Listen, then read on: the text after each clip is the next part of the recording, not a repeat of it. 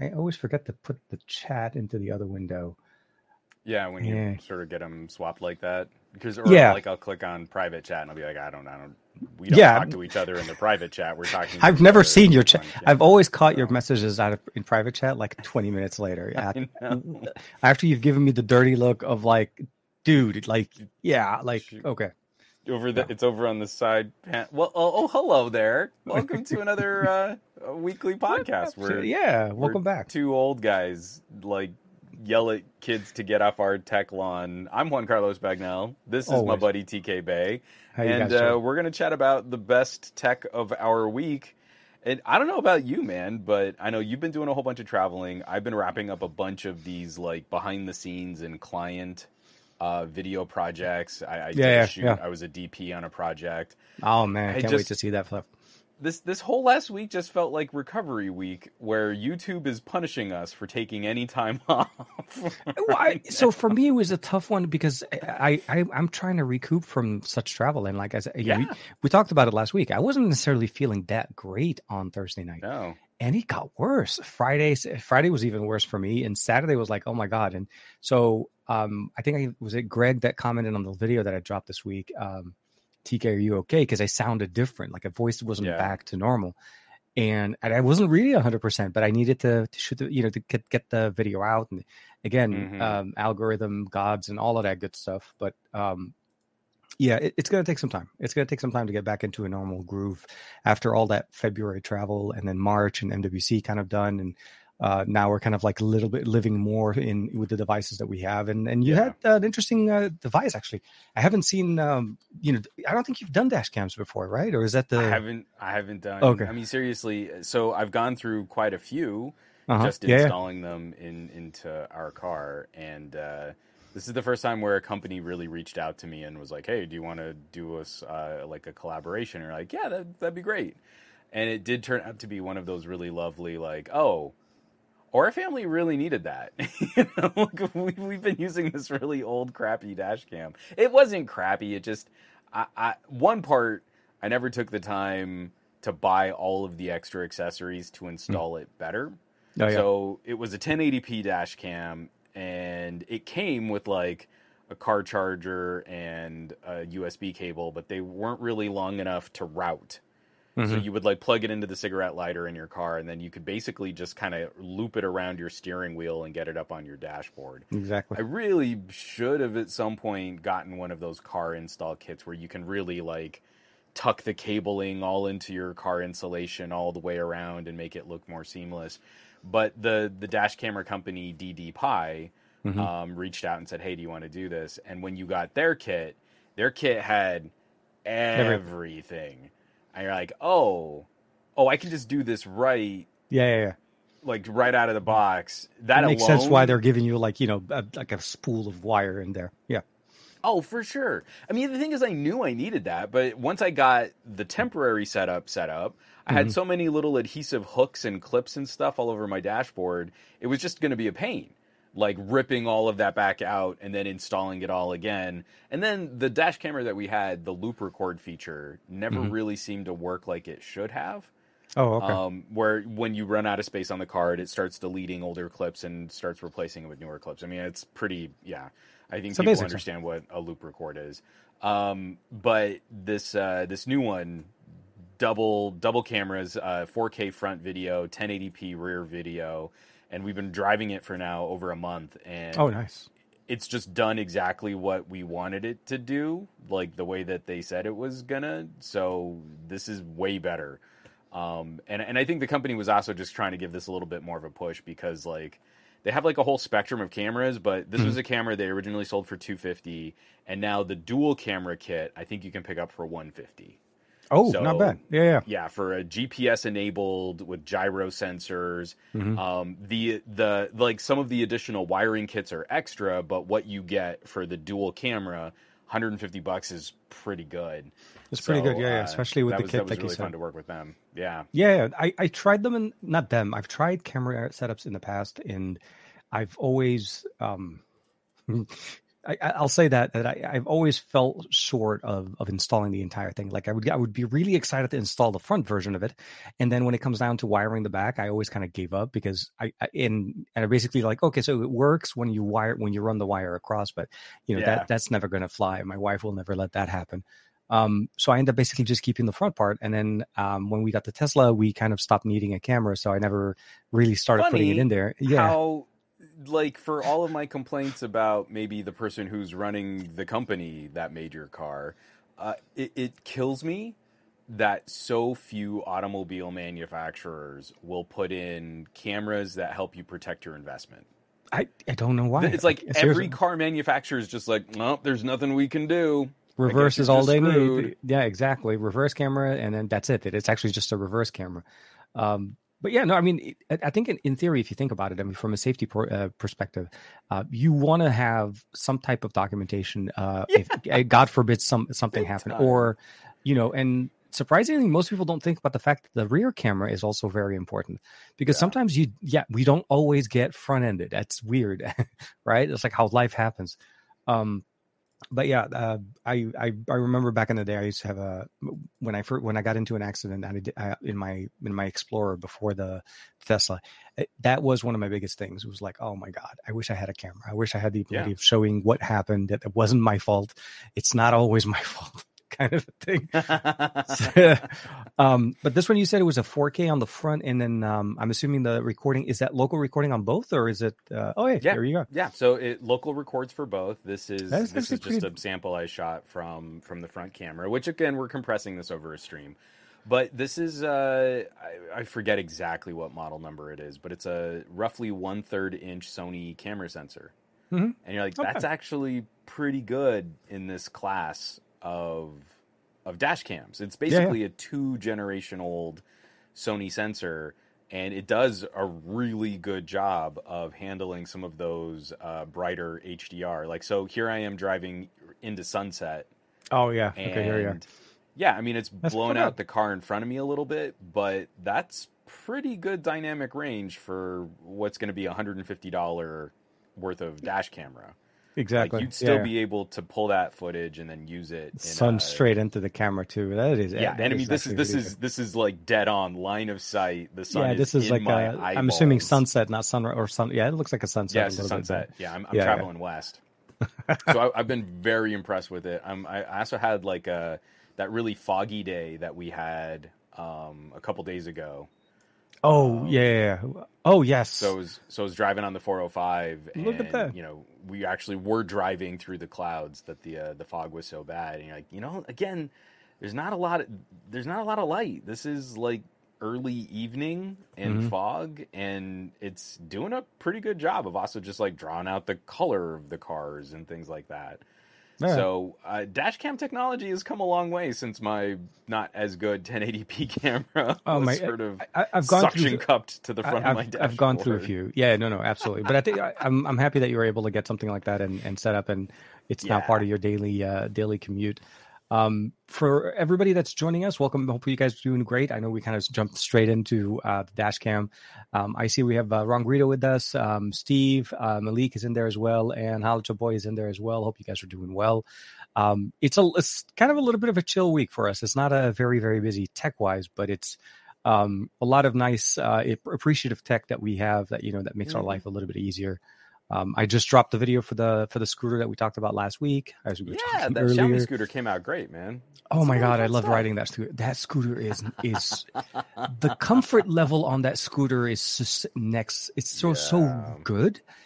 Like, I can't explain how. Like, I cannot explain basically. How could they make it that good? Like the suspension, when you first look at it, when you first see the front tire and the way the angle of the actual connector is actually kind of almost going backwards, you're feeling like the scooter shouldn't be doing well. And no, it's a lot of fun, and you can go over water puddles and stuff like that. And IP55, the water resistance is actually pretty decent.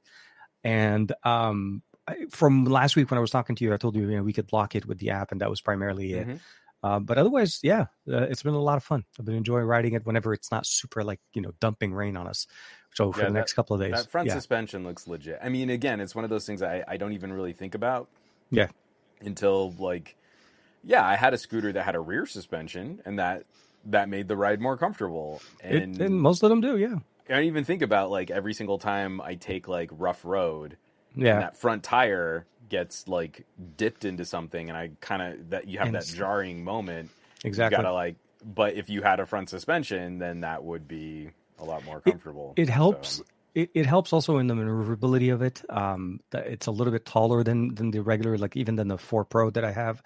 I think the overall thing about it is, I would say, is they paid attention to the important parts and the things that they've improved. I feel like it is a better version than the Pro. And if Ultra is the next name, then it would be an Ultra. I don't, like I said, I almost felt like it was probably like a 2023 edition, since the 4 Pro came out in 2022. But we don't know. Maybe they're going to have a 5 Pro that comes out later on with slightly and then they can do like a Mega, and then like an Omniverse. Yes, and then you could just keep building. Well, then we just need the hoverboard. We just need a hoverboard at that point. Just take out the handle, take the wheels in the back, give us the levitation, and just go, dude. Just go, have at it. I think that's how much electromagnetic radiation would you actually be generating to suspend someone on a board floating above the ground? And the energy on that.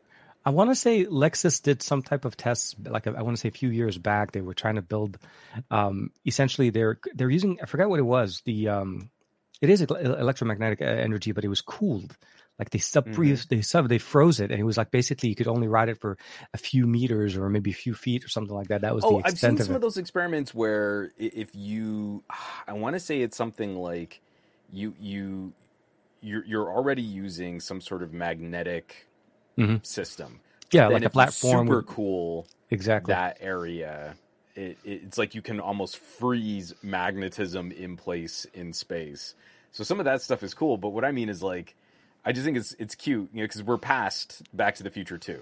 That is now the past. It is we're now in the future of Back to the Future 2. And they just casually have gravity-defying electromagnetic systems, and you're like, how much energy would you need to generate to suspend a human body just bouncing off of the magnetic and gravitational forces of the Earth? Yep. And I feel like that is a nuclear quantity of energy, not something that you could just charge. Okay, so what you're telling me is we're a few years away from Back to the Future 2 technology, although we're beyond it. I understand. Yeah. All you're telling me it's not a challenge. We just need need to send somebody. We need Mr. Fusion. Mr. That's Fusion, what I mean. Absolutely. We just need to bring Doc back in. A quantity of energy that you can't even quantify in gigawatts. Absolutely, but apparently banana peels will do, and table scrubs will definitely do, because that's Back to the Future. But yeah, no. Sorry, we're just kind of like shooting the. I was going to say we're not going to get demonetized. Do I have my little collector? I don't know if I. Oh, I think I do. I have my little collector Back to the Future mini hoverboard. Hey, see. You're part of the club. My little prop replica. It's still super dusty. I used to leave it out. Yeah. Let's see, this is a 1/5 scale replica of the Back to the Future 2 hoverboard. 1/5. That's not that bad. Okay. So it's on this little plate right here. Okay. Yeah. With the reflective mirrors, so it kind of looks like it's yeah. No, I get it. It's nice. It's nice. It was a collector item. Stuff. I'm fine. We're doing it live. That was my department, by the way. I'm the one usually dropping things and don't even know what they are. So yeah, no hair on it.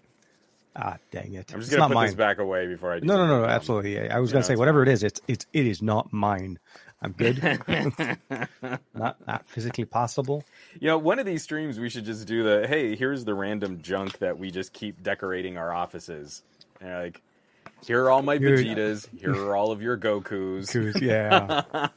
Oh, but no, I just pre-ordered the what's it called? The Ultimate Gohan from Superhero in Beast mode. So basically, Beast Gohan. Nice.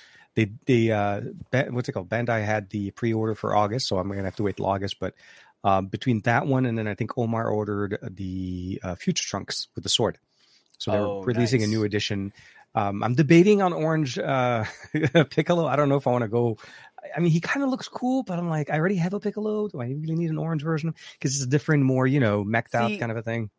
I don't know. To me, and I don't want to call out your collection, but I feel like you like Piccolo, but he's not a cornerstone of your Dragon Ball Z fandom. Yeah, I feel it's like I love some of the different variations on Megatron, but my Transformers collection is almost entirely Optimus Prime and Soundwave. Those are your. I need to buy unreasonable amounts of junk characters. And if I get a Megatron along the way, that's cool. I have a Unicron. I've got a Starscream. I've got, I have a couple tracks because my grandfather was really into classic Corvettes, and Trax is a classic Corvette. So I've got some of those things, but like my knee-jerk must-buys are Optimus and Soundwave. Of course. So I feel like you can pass on this Piccolo. I think you can let that one go. I'm okay with it right now. I just Bandai is like, hey, you pre-ordered 2 things out of our site.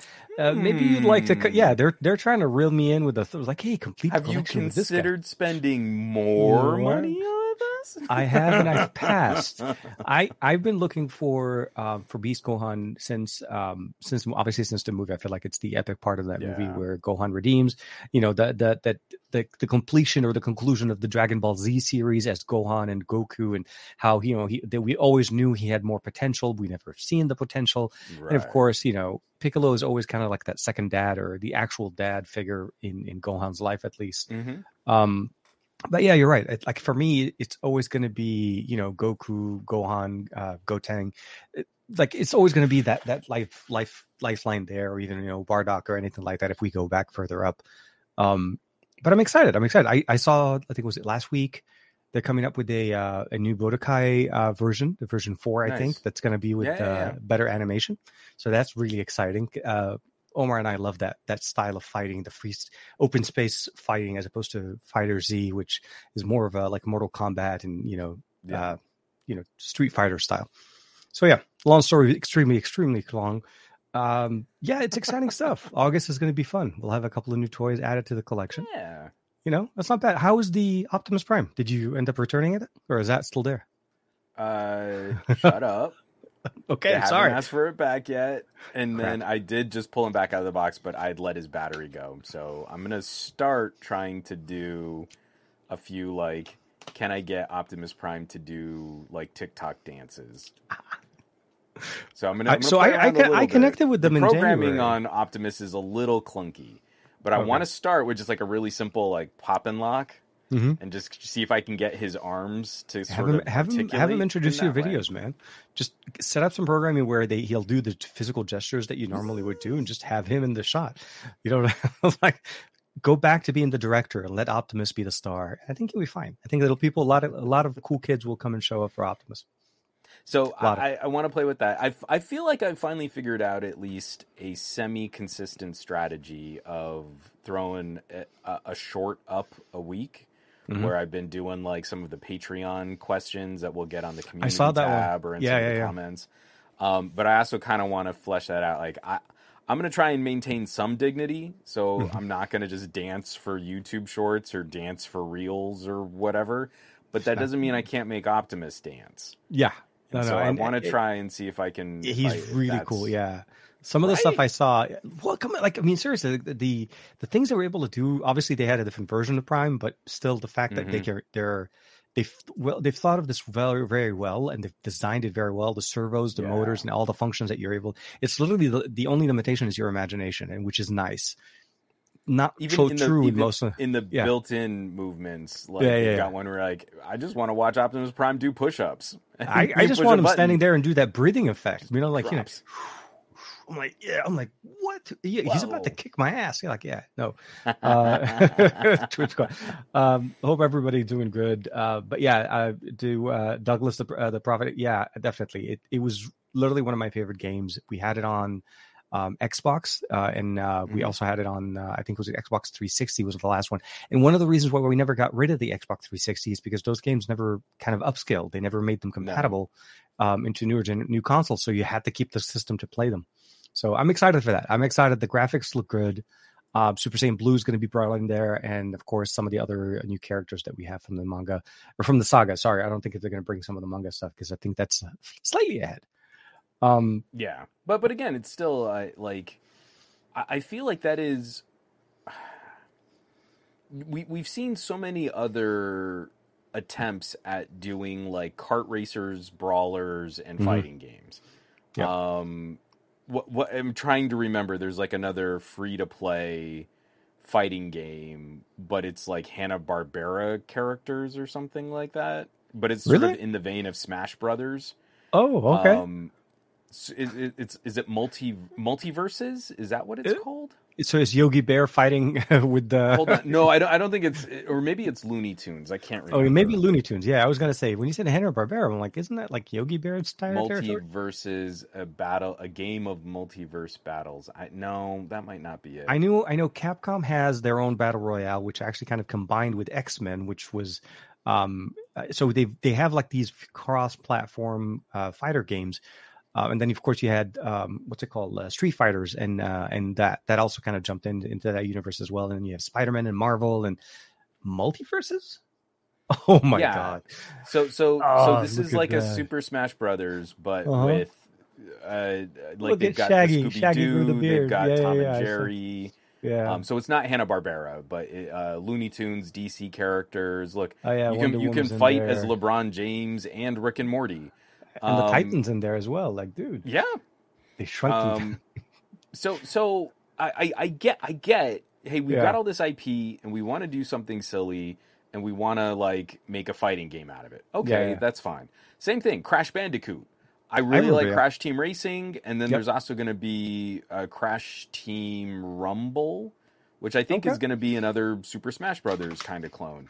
All of these things don't make nearly as much sense as making a fighting game out of Dragon Ball. Like, you could not have better designed a piece of media in a lab to eventually become a fighting game than martial artists who compete in a tournament every year. All they do is fight intergalactic fighters in other tournaments.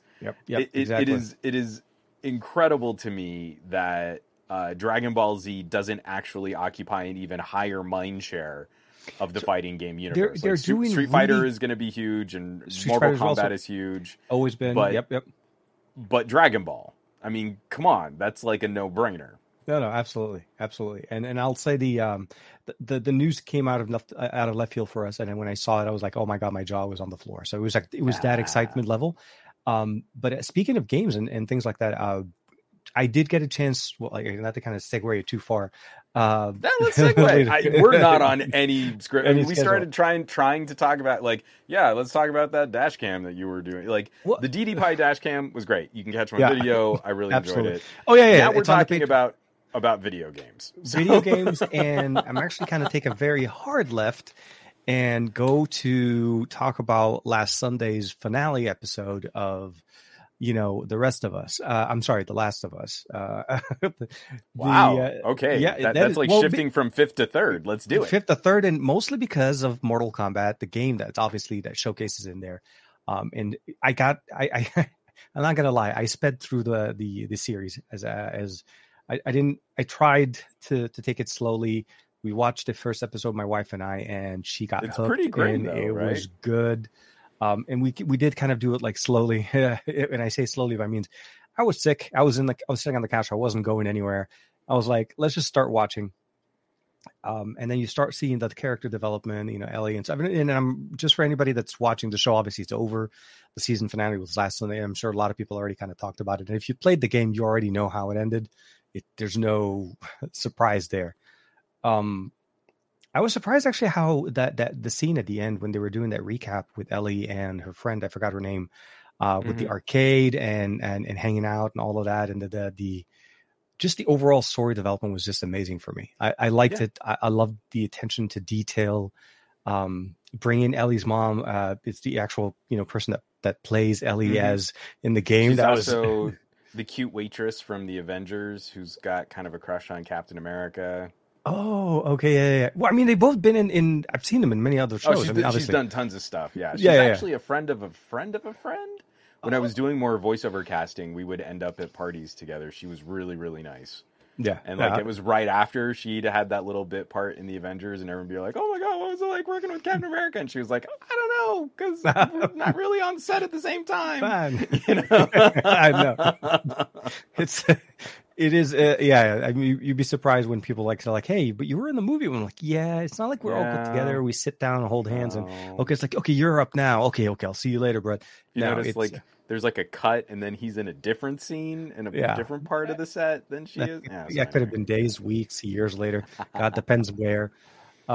It's one of those things like you have to kind of appreciate the methodology and the science behind how they do it, because when you look at it on camera, it's like, oh my god, yeah, they're all best friends. Making it look easy. Yeah, they do. But yeah, so that was a good Last show. of Us. Yeah, you didn't follow my advice was don't try and sit down. Don't try to power through it and binge it like all in one straight shot. But so it doesn't seem to have done you too much harm. So you seem like you're doing okay. Yes and no. Well, okay. I did not take enough time to recover from the episode with the cult. I'll call him the cult, basically. I did not have enough time to recover from that, and even Ellie didn't recover enough from that with the last episode. So yeah, that was a tough one. So did you play the game at all? Because I did not roll credits on the first Last of Us. Yeah, no, I have not. The only thing I will say is, ever since I finished it, for some reason, TikTok knows that I finished, and now all I can see is comparison shots between the game and the video. So they really stuck the landing on this one exactly how it's supposed to be. And I heard also that we're going to see a season 2, although not necessarily based on the game. It's going to deviate, obviously, a little bit more creative on their side, which I feel like it's a good story. But I want to try it. I'll be curious to see. I have a philosophical issue with the way that we talk about narrative in video games, and that there's so much. The Last of Us is so deserving of accolades. The Last of Us, the TV show, is so deserving of accolades because it's a very well-produced, cinematic, engaging, and dramatic piece of media. It is a phenomenally well done television show. My wife would never have any interest in playing the games, but she's watched through the entire first season, and I think we've appreciated the experience, even if it was a little grimdark, and we've been trying to just watch some lighter fare. But it was engrossing, and it kept us hooked. So we were invested in the story. Yeah. I still feel like there's a little bit of that snide. Now that we've told the story on TV, we've told it in the more artistic way. And being a fan of playing games, and I didn't finish the first Last of Us video game, I feel like the dramatic storytelling potential of the game, where the player has agency over the characters, is actually the more appropriate venue. Like, the story was designed around that and game mechanics absolutely first. And I feel like there are moments into the very last episode that lose some of the significance of why that was a critical moment in the video game. Yes, because now it's a passive viewing experience, and there's none of the tension of you controlling the player character, managing your resources, trying to evade certain enemies and take out other enemies. Oh yeah, absolutely. Yeah. In the TV show, what would be a very visceral moment for a passive viewer, to me, ends up falling flat, because I remember those moments of like, you're constantly foraging for resources. Like, The Last of Us is just a punishing game when it comes to that kind of we've never seen them once look for almost. Well, like, that's not true. The Chef Boyardee cans every once in a while will show up, but yeah, you're right. They which apparently we're supposed to be able to eat 10 years later, which is fine. Okay, so now we know Chef Boyardee for the win. We just need to build a bunker with that. They always almost never. The story kind of like just develops into they always have something to eat. They always have. Yeah. They don't have to worry about where to go. Well, all the so little things that we normally would have had to done.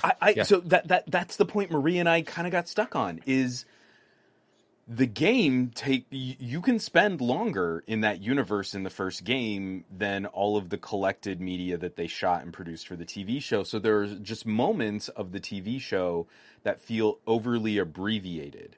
Yeah. And so we don't have, I'm not saying it would be interesting television because that's a passive viewing experience, but it's interesting gameplay when you have to deal with things like finding ammo, right? That is not fun to watch someone like loot buildings and corpses hoping to find a couple more shells for a rifle. Like that's not engaging storytelling. You do that in a montage in television, but when you're the player character and you're trying to survive a game. I'm speaking so broadly and generally because I don't want to spoil things because the finale was pretty recent. I mean, I would be digging more into specifics here if I felt more comfortable, if other people were maybe going to try and watch this. Now that the entire season has finished, I know all of those. I have several friends that are really into, I'll watch it when it's done. They don't watching week to week. So I'm still trying to be. I'm still trying not to dig into spoilers and stuff. But there are so many of those moments. Sorry, the last point, and I'll shut up. The last point about The Last of Us. Yeah, that was the last thing that I think Marie and I kind of walked away from that season going. Some of those moments would have landed a little bit harder if. There are a few episodes that really should have been 2 episodes, but they condensed so much story into one mini arc, 1 hour long arc that you there was a couple of those, the emotional impact. No, exactly. I felt like there was a couple of episodes that could have been their own little movie almost, like the way they did it. Yeah, absolutely. Bill and Bill and Frank? That episode was very well done. Actually, it was surprising. That was amazing, and it was amazing because I think they stayed on that 3. Story. Yeah, episode 3 is the emotional core of the entire series. Absolutely. You don't know it gets you till the end, but yeah. But see, that's exactly what I mean. Is that story took an entire episode? Then 2 episodes later, it's like, hey, we meet these people, but then we leave these people, and then we go to this other place, and then that place turns out to not be what we needed, and now we fight someone totally different. And you're like, you know what? That actually was 2.5 episodes of content that you squished into an hour, but you gave me this amazing meal in episode 3 that was its own unique standalone story in this universe. So that's what I'm hoping season 2 is more of that self-contained 1 hour narrative and a little bit less of like a season-long arc where you're squishing gameplay moments into tiny little moments. Instead, expand this universe, show me more of this world beyond just Joel and Ellie, and give me more of those season 3 kinds of episodes, and I think we're in for a wild ride. And it won't be as contingent on abbreviating the player experience because it's no longer an interactive.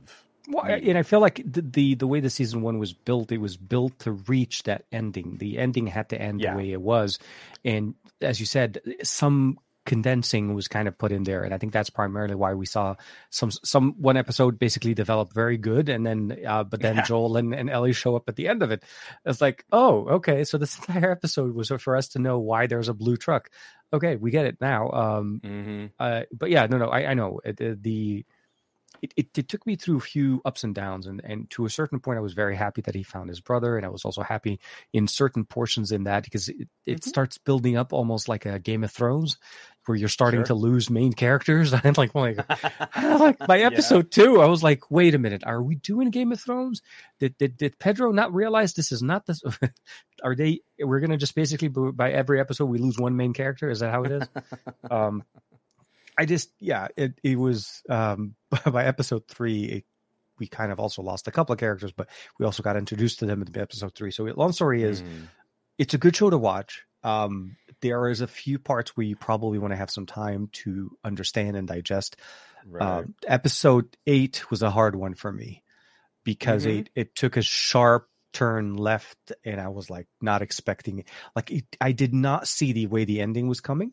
Again, because I've never played the game, so I never knew that part of the the that part of the work there, and he was doing such a good job making it look like he's just it just felt like it was just a cult. Like you're like, oh, okay, I know what that kind of figure is going to be. But then no, it goes grim, and then so yeah. The long story is, I mean, it starts grim and it goes way heavier. But it goes way heavier. Yeah. No, it just it's like, it's like when you're watching Game of Thrones and you're like, hey, okay, Pedro's coming out right now, and he's flipping his sword. He's going to kick the mountain's air, and then 2 minutes later, you're like, ooh. Marie and I danced around a lot where. The show gives you just enough to, I think, keep you invested. But there were a couple episodes where we left that show going, I don't see how anyone would even try. Yeah.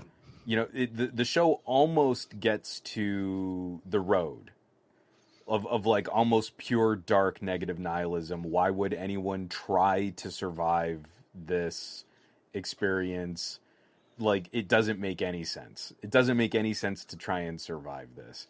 And then the next episode would give you just a little bit that you could see, like, okay, there's like a glimmer of the human condition and spirit.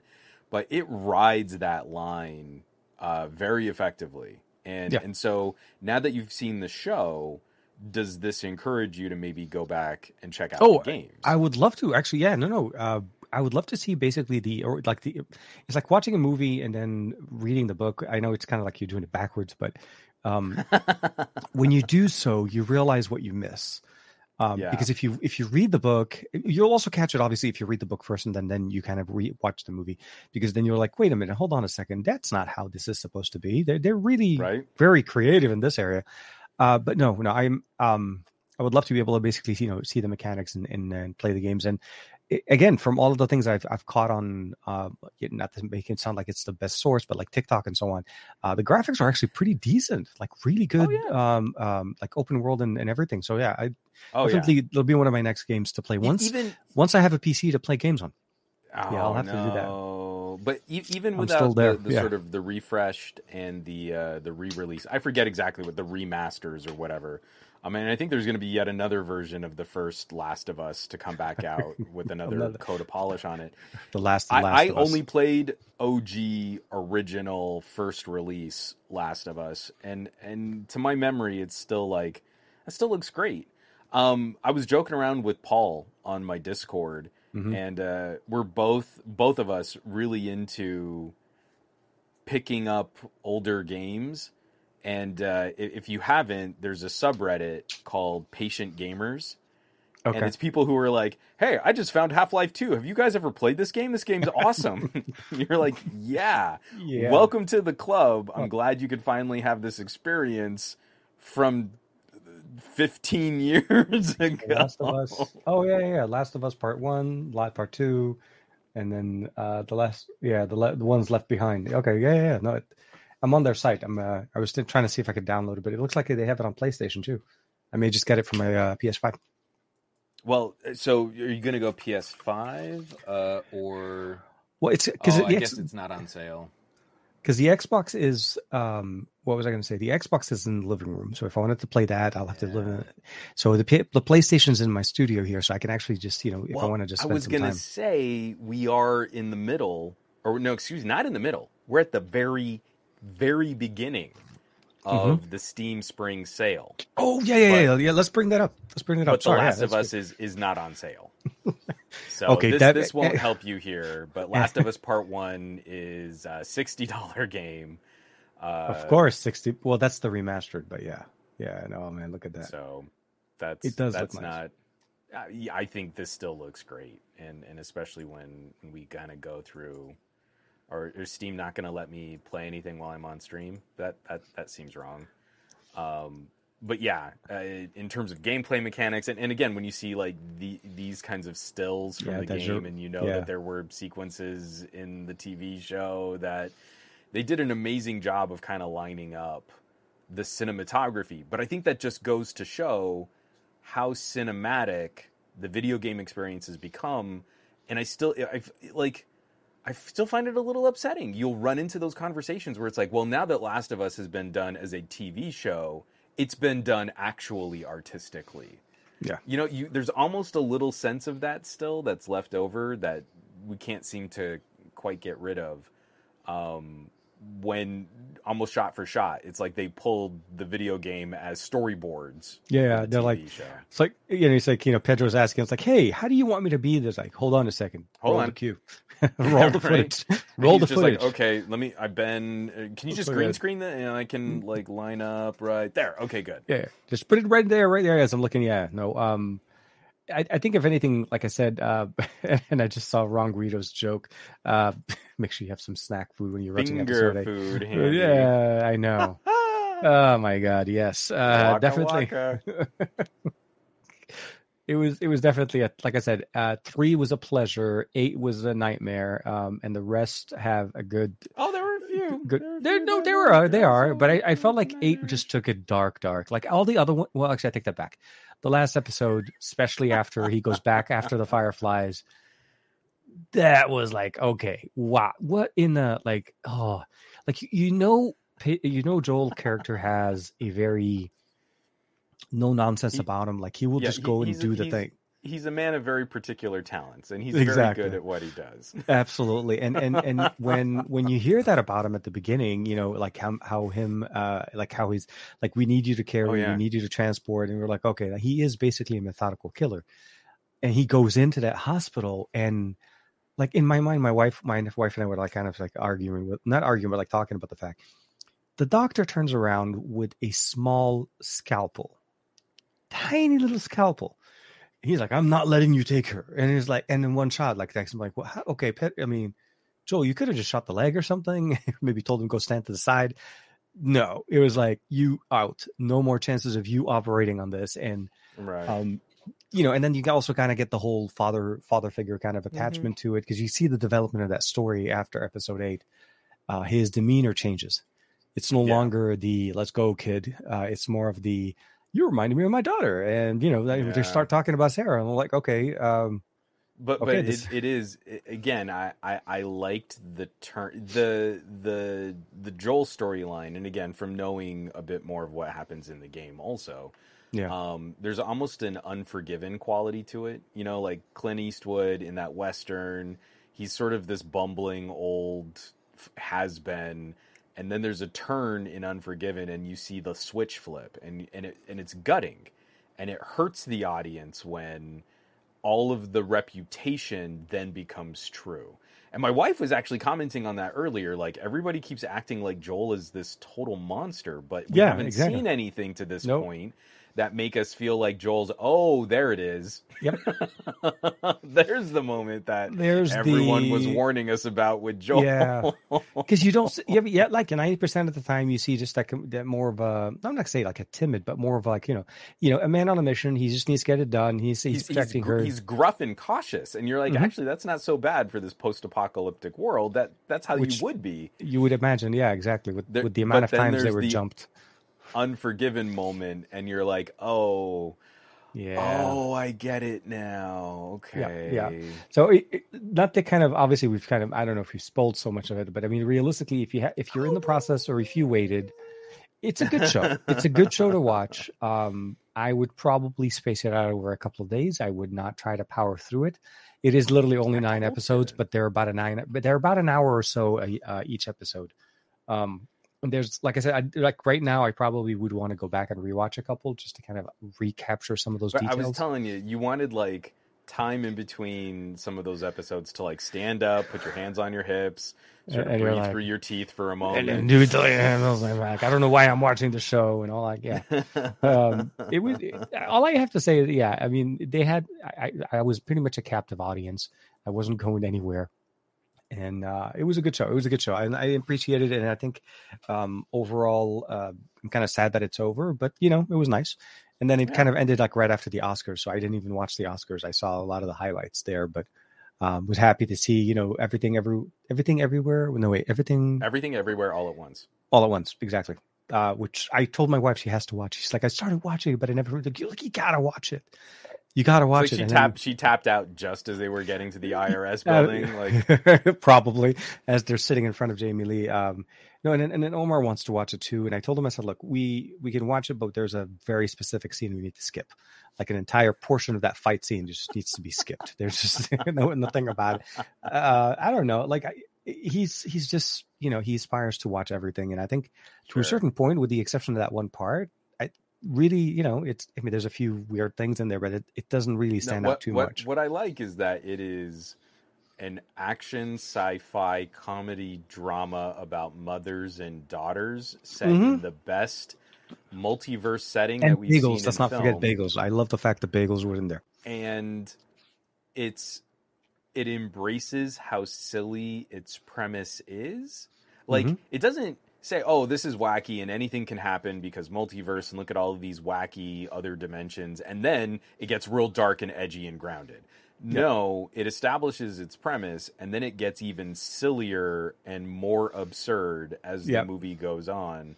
And, the different quirks how creative they were getting into quirks and figure out how to activate the powers. Yes, no, I know. So I was a big fan. I was really glad, and also just not your traditional Oscar bait.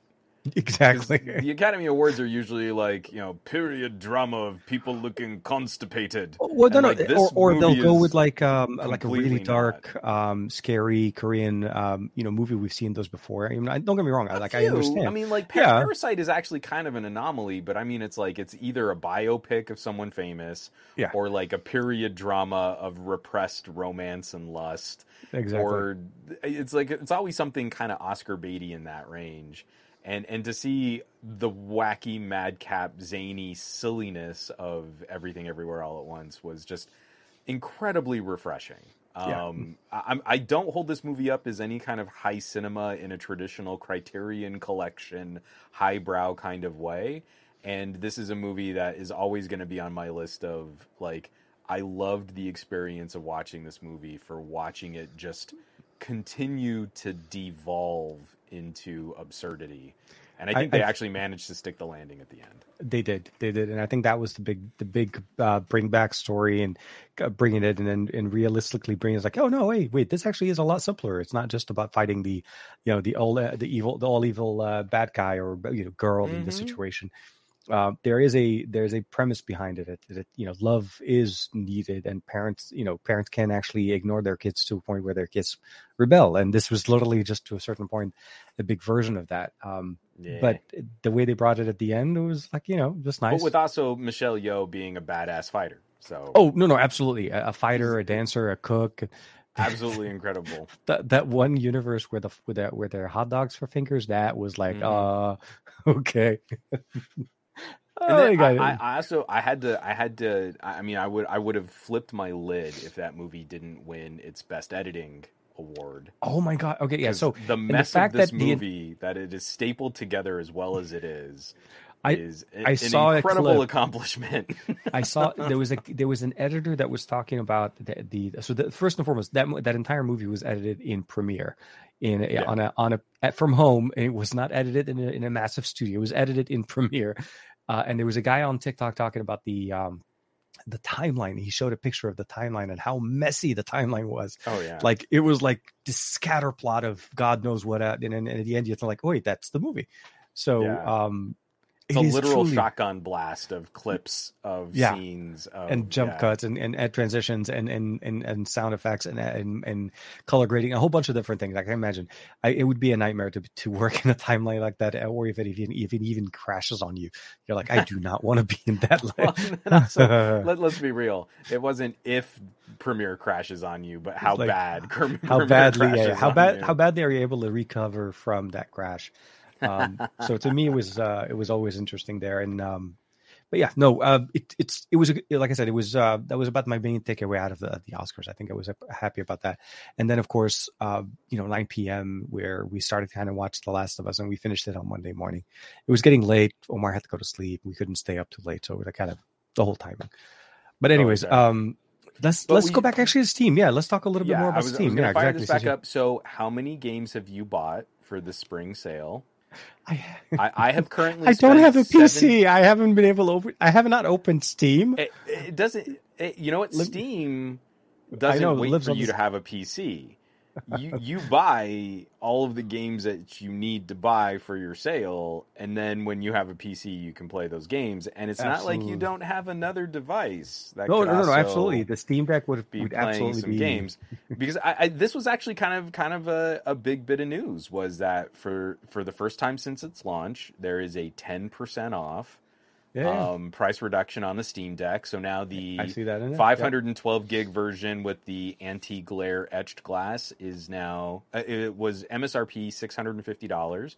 Now you can pick it up for $580. So like again, I think it's exciting when a company sort of realizes like a little sale here and there isn't going to wreck the perceived value of this product, and we know that the Steam Deck is going to kind of kick around in this state for a while. So a 10% off, that's a good time to jump on a Steam Deck if you haven't already managed to grab one for yourself. Yeah. And definitely if you do, make sure to pick up God of War. God of War is also on sale for $30 again. It's actually a pretty decent game. I see what's the Gotham Knights in there, or you're in the accurate list there. Okay. Yeah. Oh, so this is the top 100 games played on the Steam Deck. Oh, for Steam Deck, yeah. Hogwarts Legacy is currently the top played game. I haven't Vampire Survivors. So it's hilarious. Vampire Survivors is actually on sale again. So it is down from $4.99 to $3.99. Oh my god! So it was a steal at $4.99. Not yet played the genius bullet hell style gameplay of Vampire Survivors, you can absolutely jump on that now for a whole $1 off, which is 20% off. It is 20% if you think about it. Yeah, $5. So we've got The Witcher 3. We've got Elden Ring. Elden Ring is not on sale. This is the one that I picked up. So when I was making the joke about me being a part of that Patient Gamers subreddit, Hades. Action roguelite, sort of a dungeon crawler. I've seen it on sale a few times. Yeah, I wanted to kind of pick it up, and it was always like, do I want to pay money for it? And I always end up, honestly, at the time when I was looking at it, I looked at God of War, and I chose to go to God of War more. But it was funny. The last time it was on sale, I did the exact same thing where I don't need to buy both games right now, but Hades was on sale and God of War was on sale. I think we bought God of War at the same time. It was I actually remember I reached back to you and I'm like, hey dude, it's on sale now. Pick it up. And I'm like, yeah. But Hades is down to $12.50. Man, that is actually a really good game. Hades is 50% off.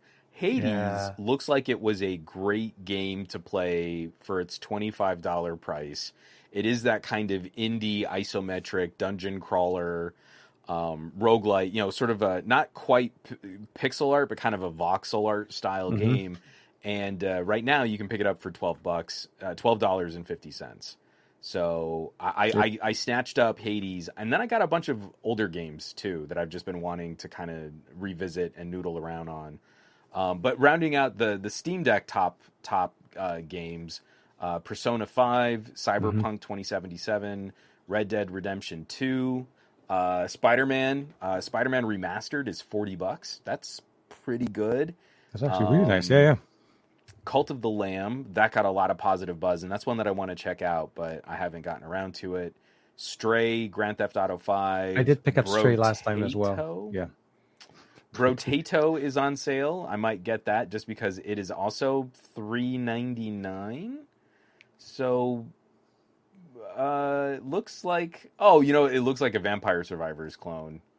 You play a potato wielding up to 6 weapons at a time to fight off hordes of aliens. So it's basically a Vampire Survivors clone, but you play an action potato. Stardew Valley is not on sale, but No Man's Sky is 50% off. Octopath Traveler is not on sale, but God of War is 40% off. PC gaming is just Hades such a monster value. Good man. I just picked it up because I didn't want to wait. Every time I think about it, realistically, it's always something else comes up in front of it, and I'm not gonna allow it this time. It's good, and it'll run on the Steam Deck, which is also very nice. So it'll be good. I can play that one at least.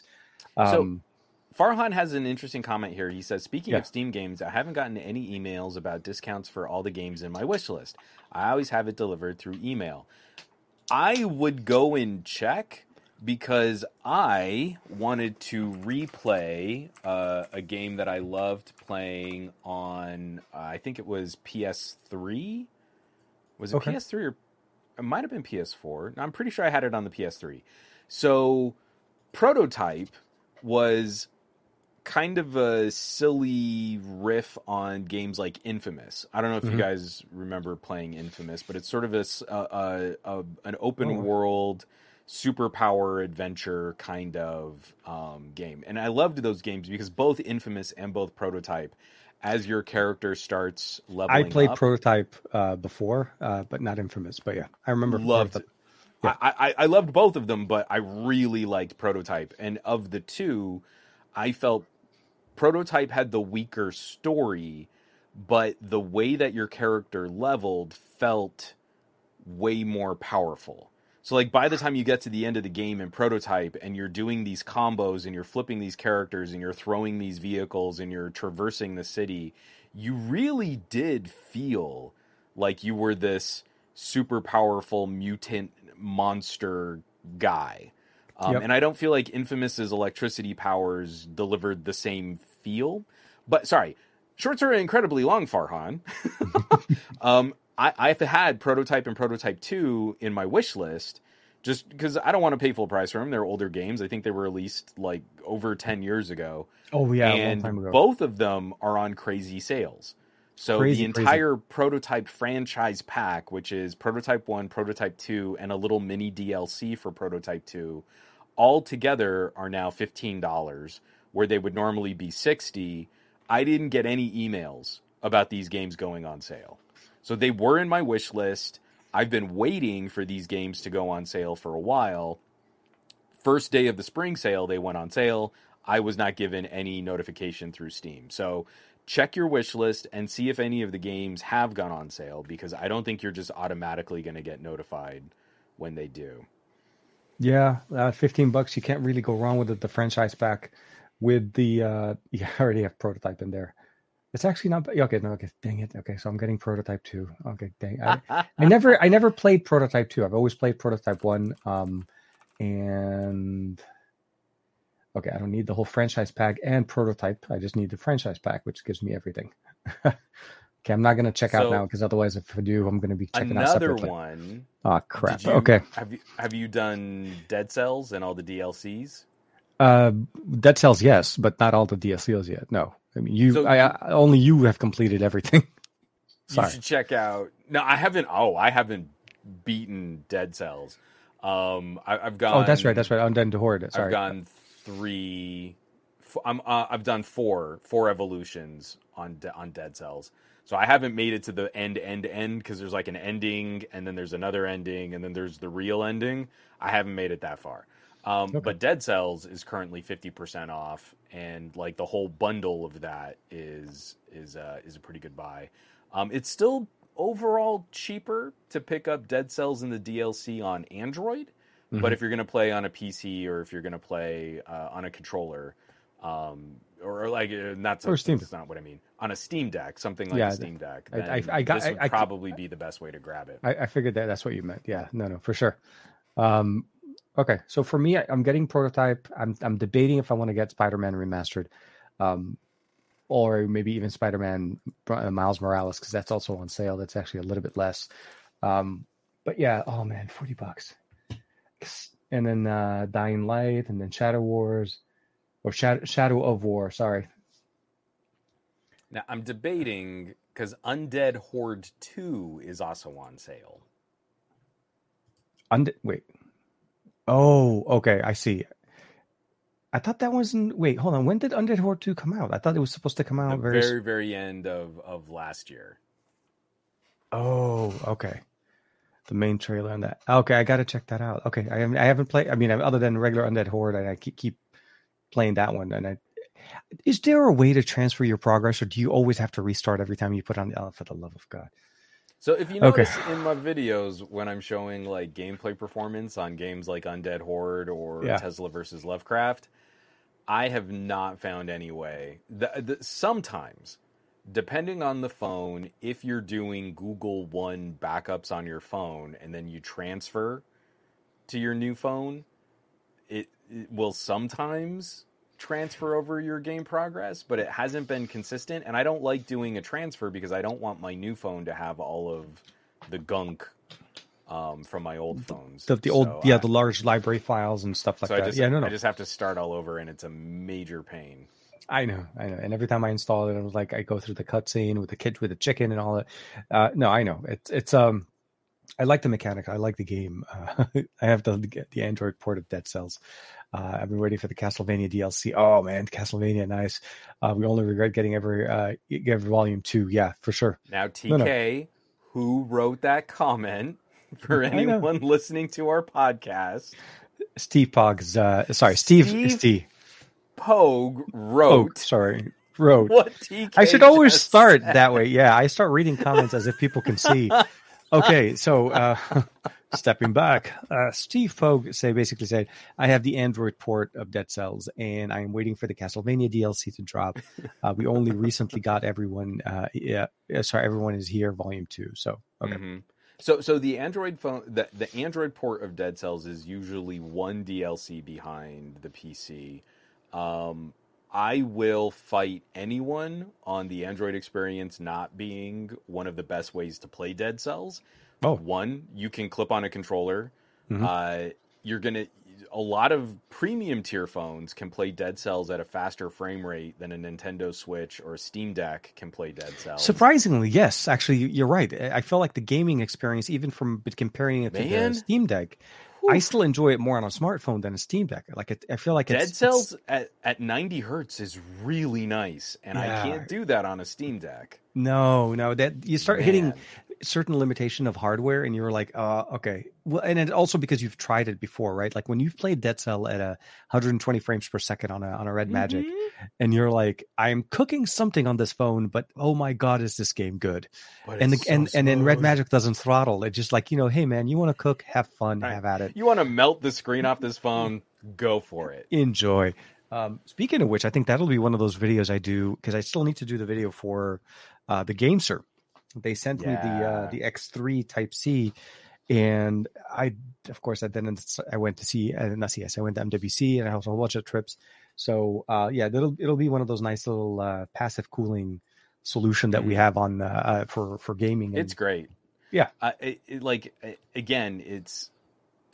we were really only held back by developer interest because. I'm playing with the Razer Edge. I'm playing with a couple of older chipsets or less powerful phones. I'm playing with this Poco that has a 778. That thing's a monster. And if you can do something like that GameSir, just clipping on a little bit of active cooling to the back of any device immediately improves your sustained performance. It's in line, a little bit in line in what was OnePlus was trying to do with their active cooler that they had demoed at MWC. It's basically a water cooling, though, not just active fan passive cooling. It's actually here's my thing. Yeah, that was a fun concept to show off. I think that is one of the least practical ways when you compare. Like, have you really tried? Is this the X3 with the Peltier cooler? Yeah. No, it's the exact same one. You're the reason why when we were working together for the Xbox controller video, they were like, "Hey, we have this other nice little controller kind of going on," and I'm like, "Hey, my buddy did this video. I would love to be able to check it out. I really think it's nice." And so essentially, that's the exact one that you have, or you have. So have you fired it up yet? Yeah, I've used it a couple of times. I haven't had a chance to. In the last, to shoot it and do all your review and stuff. The good B-roll footage. It gets very cold. I am such a nerd. This is such an old technology. Peltier thermoelectric cooling has been around for decades. Yeah, and this is really my first practical experience with it. And there are a bunch of lifestyle products that people are trying to make, like body cooling pads and things like that.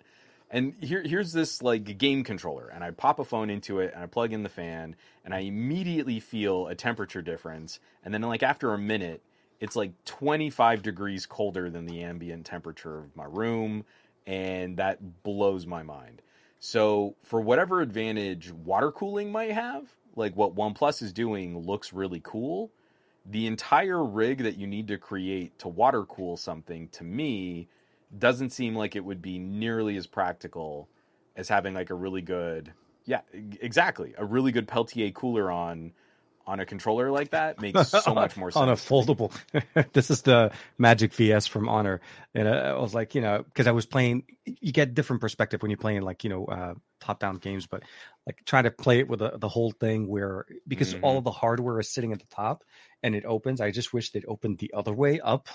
Oh, yeah. Like I kind of want it to be a little bit more that would like be, that would definitely be preferable. But it's still not bad. It's not bad. I like it. Oops. And I just popped it up. And that's how we do it. I didn't drop anything. I'm good. Now we know. Take the case out. Doing it live. Pop and lock. Pop.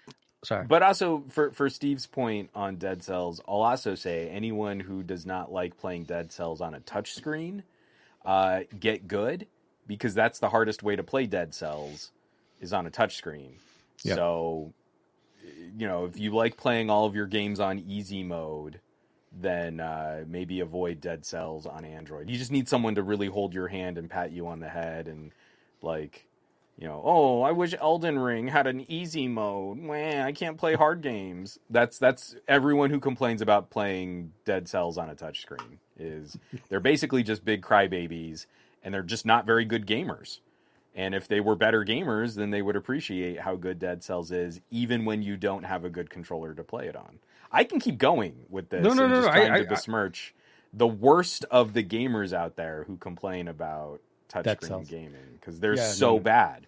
They're just so bad at gaming. That's why they don't enjoy being able to play. I gotta take this thing out. Otherwise, I think that's gonna pop up again. I may actually, I do actually now want to try it out with a foldable, because on the Z Fold it's much thicker. Like for some reason, this one actually is a little bit thinner, the way that the VS is set up. So it is definitely very nice. So that's going to be one of my things I need to finish shooting video and getting the content out. But what any other sales, any other little gems that you feel like some people should be checking out? Or because I mean, honestly, my pocket is this is just the joy of. Excuse me. This is just the joy of PC gaming. Is like, for example, I'm probably not going to jump on a game like this. It's just not my kind of vibe. And I sort of burned myself out on Borderlands, but Tiny Tina's Wonderland is 50% off. Now, when we look at console gaming, when we look at Nintendo Switches and Xboxes and PlayStations, it is so rare that you land more than it's like 10% off. What a great sale. Now I can play this 8-year-old Nintendo game because I'm going to save $5 whole. And in PC gaming, you're like, hey, this was a baller game from 2 years ago, and it's half price. Half price. Yeah. No, 50%. Like I said, that's great. I've seen a lot of I always kick myself for not picking up certain games when I've seen them on sale. But yeah, if it's your jam, if it's a type of game that you like to play, definitely check it out. Prey was surprisingly a very nice game. I enjoyed playing that on the plane. It was actually kind of a quiet little mellow. You just walking around, and it runs really nice on the Steam Deck. Surprisingly, a few stutters here and there, but nothing big. And then, of course, God of War, the last game that I got prior to today. So we were just touting God of War is $30 right now, right? Yeah. Okay, of a similar distance, where if you haven't been into PlayStation gaming, Horizon Zero Dawn, the complete edition, is $17 right now.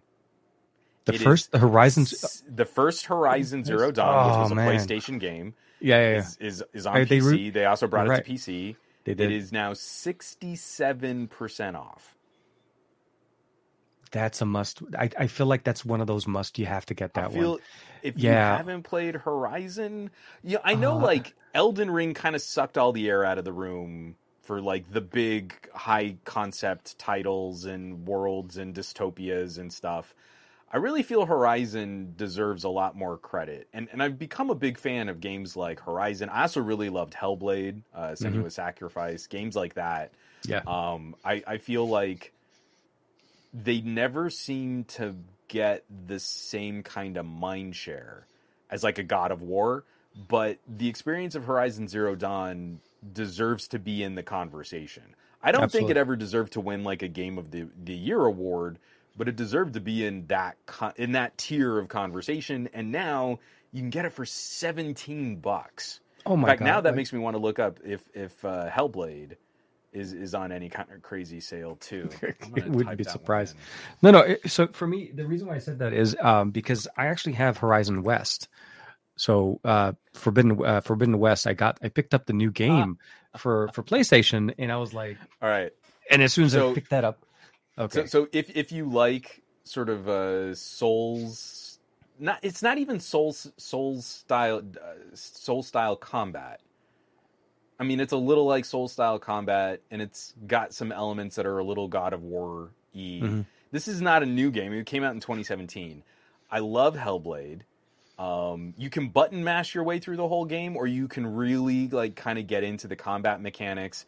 Play it on a great pair of headphones because it deals with mental illness and hearing audio hallucinations.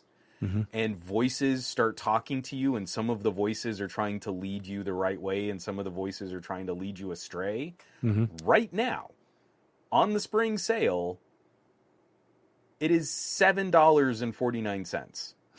This game is gorgeous. It is like one of those high quality graphics, 3D world environments, lots of interesting kind of like puzzle mechanics and stuff in a God of War-ish kind of way.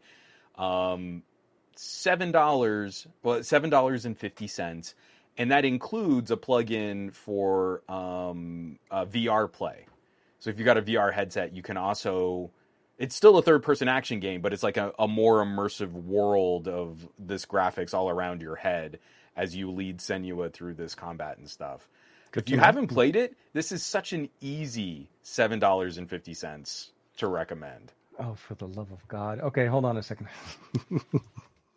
Have you not played Hellblade? Have you really not? I have not. Dude, you would love it. If you like games like God of War, you're not going to walk away from Hellblade having had... Because God of War is one of the best games of its generation and is one of the best games ever made. Hellblade is not going to hit that tier. But for $7.50, you get like 80% of the way to what makes a God of War so much fun. Okay. Yeah, for $7, you can't really mess with it. Yeah, no, man, $7.50. Hellblade, the Senua's Sacrifice. Okay. So so I'm going to pick up the first Horizon and of course the prototype trilogy, or basically the franchise pack. And then of course Hellblade, put that in there. So it's not that bad. And all of this is still under $40. Yeah. I spent 70 and like most expensive game was the prototype twofer. that was a good that is definitely, and I mean Horizon's a little bit more, but I think it's worth it for the amount of just the amount of sheer bliss of enjoying the gameplay. For me, Horizon is what got me into it. The storytelling, the voiceovers, the graphics, overall everything just always, it was so on point, and everybody spoke so highly of the first one. I had to jump in. I kind of jumped in on the second one without playing the first one, so I'm very, very appreciative of for the design. Yeah, for sure. And so this is also, I think, the best time to start grabbing some of those other games, like okay, here I've got it on the screen. If you've ever sort of there's even Dragon Ball Kakarot is in there as well. Yeah. Oh yeah, for $15. Mm-hmm. But if you I've tried playing this game with Lex and Marie. If you've ever played Overcooked, no. Can you click that? Let's see the graphic. So Overcooked is a co-op kitchen simulator, and so you've got like little stations where you've got to pull vegetables and pull like all of your ingredients. Okay. Then you've got to take those over to prep areas where you chop and you prepare. Then you take the prepared ingredients over to a cooking station. Then you take all of those ingredients and you deliver them to the front of house so they can serve them to the customers. Then you get the dishes back and you have to clean the dishes before you can plate your next meal. Exactly. So orders come in and you've got to run around this kitchen and get all that stuff set up. There's literally only one person I've ever played this with where I fell into the rapport where we could really get missions done. Okay. And every mission, every kitchen has different obstacles that you need to run around and different recipes that you need to cook. Trisha Hirschberger is really good at this game. And she's really good at this game because she's one of the best communicators that I've ever met in my entire life. So I was at her place and we were doing her Twitch stream, and we failed one mission the very first time that we just kind of fired it up. And then we both just started yelling at each other. I'm over here. Are you going to get that? Just throw me the tomato. Okay, I've got it. Are you on the stove? Oh, that's burning. Get that off the stove. Okay, deliver it over. I'm going to get the dishes. Okay, I'm going to do this. And it's like she is so good at hyper articulating everything that she's doing, and then also listening for everything that you're doing. So I've tried this game with Marie and Lex, and it did not go very well. Where Marie and Lex are like, Lex just keeps running into Marie, which is like knocking her out of the way of the place that she needs to go. Yeah, and Lex is just cackling because it's so funny. He's like, I knocked mommy over. This is so funny. And you're like, but the soup is burning and now we can't serve it. And we're not going to get a tip. So this is an incredible game that is almost purpose built to make you rage throw controllers. It is, or just lose friendships over it. Sounds like John Gow is saying Overcooked equals the number one source of family couple conflicts. For older people, it's Monopoly. For younger people, it's Overcooked. It's Overcooked. Okay. So you look at it and you think, what a gimmicky, cartoony, silly little kids game, and then you play it, and the tension cannot get higher. Like, you're on the clock, you hear like a beeping sound when you're starting to run out of time for your level, like the pressure is on to get all of these recipes out. And again, this is one of those where the Overcooked 2, just the regular version, not the full DLC super gourmet edition is what they call it. You can grab Overcooked 2 for $6.24. Like, This is the thing I love about the Steam sales, is like something like this is just a killer game to have in your library where, hey, I want to try something different. Marie and I we don't have anything to watch, or we've finished all of our shows. We don't want to play another round of Tetris against each other. And you fire up something like this. Yeah. And you get worked up about it, but it was a really fun. For $6, that is such an easy buy for an evening's entertainment, let alone whether or not you play it long enough to get good at it. That's less than a movie rental. Even if you only played it for one night, you got your $6. You got your $6 worth of anxiety. Oh my God. Yeah. I'll have to check it out. Yeah, for sure. I unfortunately, our Omar is not at that age where he could enjoy that, play a game like that. It'll end up being myself and my wife. So we got to figure out if this is something that would be interesting for us to kind of, or even just it was funny throwing Lex into the mix because she was actually better on the controls than Marie was. So like navigating her little character and running around and picking up ingredients and moving things around. But she was like an agent of disruptive chaos. Because she found her own fun. Yeah, messing around with mom and dad was the actual game she was playing. You guys were playing Overcooked. And so so there, y'all should have had like a little bit of a kumbaya before. I was like, okay, this is what we're trying to all do together. We're trying to get it and get the tips and get this stuff moving along. But Lex, no, I'm sure it's fun also sometimes just to mess. All right. So I might have found your most expensive game. If you're going to play something with the misses. Yeah. Have you played It Takes Two? No. Oh my God. You're bringing up a lot of... Okay, let me see here. Okay. I bought this game full price. It was a $40 game. It's half price now for $19.99, $20. Mm-hmm. This is a puzzle platformer where every puzzle depends on two people playing at the same time. You cannot solo play this game. So you have to sit on the couch with your wife, and it's about a couple. They're about to get divorced. Yeah, I see that. Their daughter is super sad and magically transforms them into dolls, and they have to work together as little doll characters to get out of their shed, get back into their house, and find their daughter to revert them back into being human beings again. It goes through like 30 years of video game genres. So there are basic platformers, there are grapple hook mechanics, there are combat sequences. There's one part. There's even a fighting and shooting sequence as well. Yeah, fighting and shooting. But there's also one that's almost like Diablo, like a top-down isometric dungeon crawler style gameplay. And so the game is almost perfectly built so that no one player is going to be equally good at every single genre of gameplay. And the game sort of anticipates that one player will probably be a stronger video gamer than the other. Okay. And so Marie and I spent quite a bit of time grinding through It Takes Two also. Like, it's quirky, it's cute, it's charming. Some of the voice acting is a little but like the actual co-op mechanics are some of the best I've ever seen in a game. This would also be another really good, like, it's $20. That's pretty good. No. I'm looking at all the different stages and everything like that. It's actually not bad. It's actually a pretty decent game. Actually, it's not about. The only thing I probably would say is you'd have to have it installed on two separate systems, right? So you're playing it on the Steam Deck. You can play it on the same. Oh no, it's split screens. It's like old school classic split screen. So we play it on the TV. Okay. Yeah. Okay. Good to know. I mean, you could play it on the. I think it would play okay on the Steam Deck. I was playing it on our little Nook. Yeah. So that I mean, it's definitely a little beefier, but it's an older Core i9 with 1660 Super, and the game. Oh yeah, and congrats for bringing it back. I saw your. I finally got it. It is mostly. I'll put it back together. I still need to mess around with some of the internal cabling for the antennas. Yeah. But it's working, and it's working way better than it has in a while.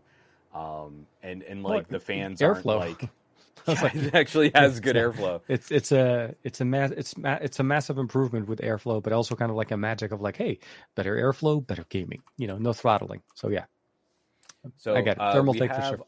Oliver recommending Voidigo, and he says it's a top-down twin stick. He says it's a twin stick shooter with same screen co-op, which that absolutely looks like it's right up my alley. So this is not on sale for the spring sale, but it is only $15. Yeah. So I might need to check this out because that looks.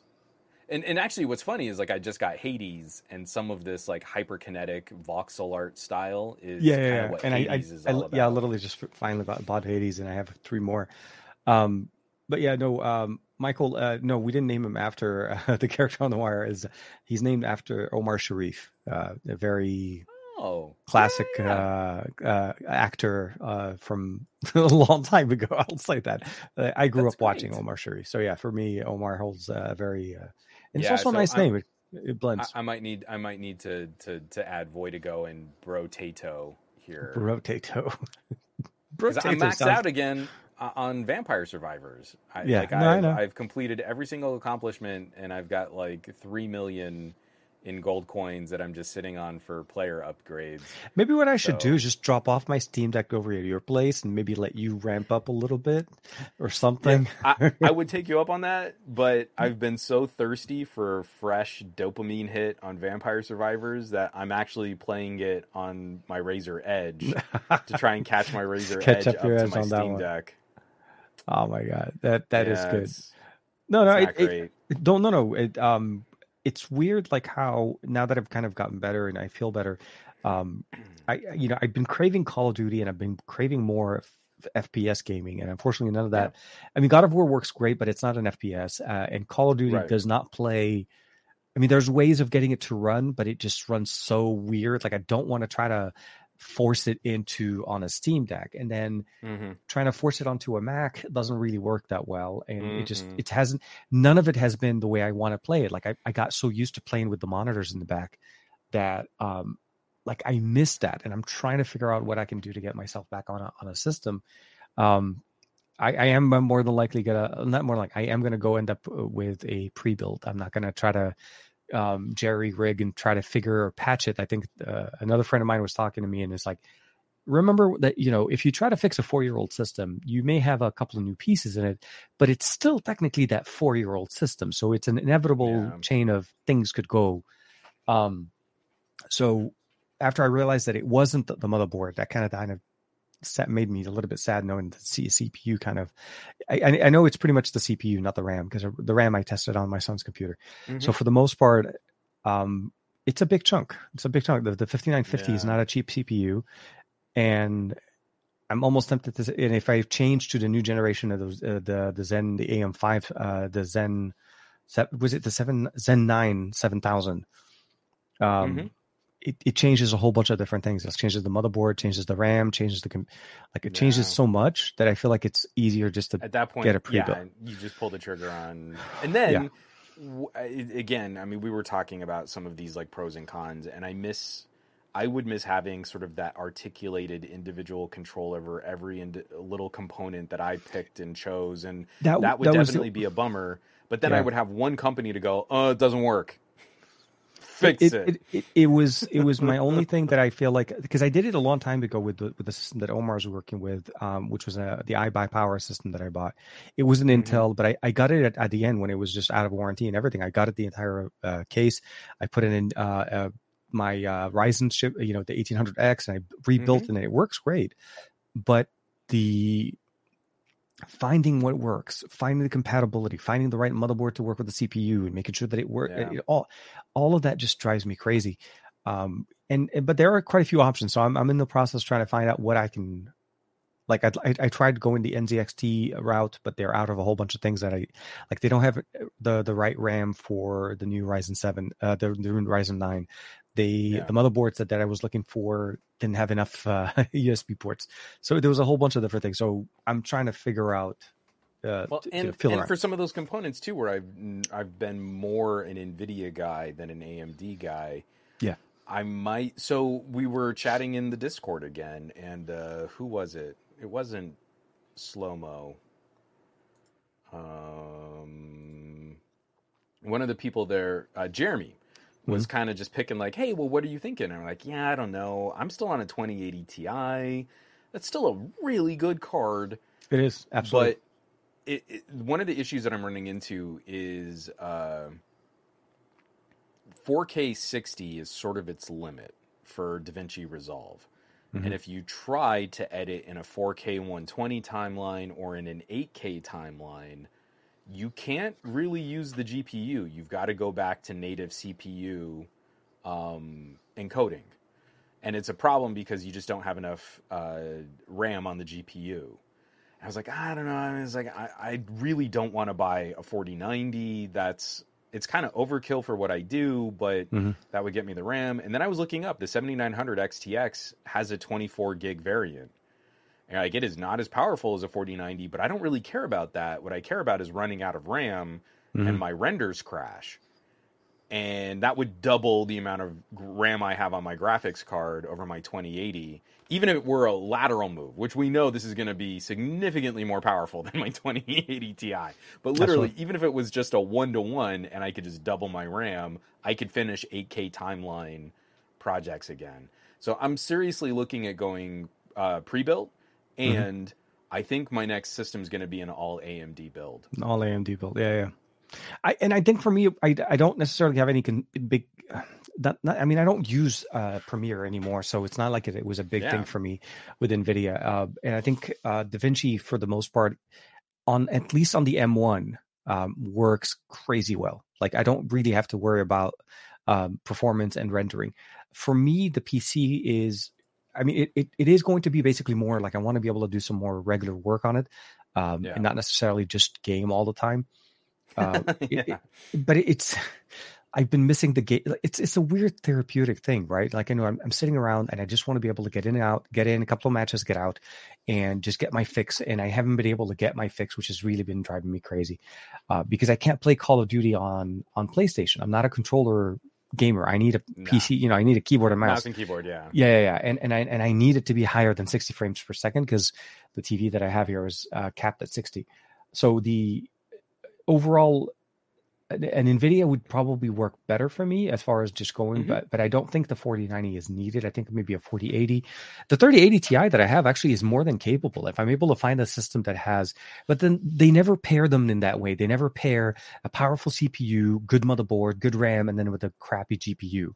Like you'd have to custom build that system just to kind of, you know what I mean? Like to shoe in your own video card, but you're still paying for another card that you end up not using anyway. So it's, you kind of have to make a line in the sand. And I think once I'm able to get it up and running, I can probably sell off the 3080 Ti and then just put that money, whatever money I get out of that one, into whatever I end up getting with the pre-build. So we'll see.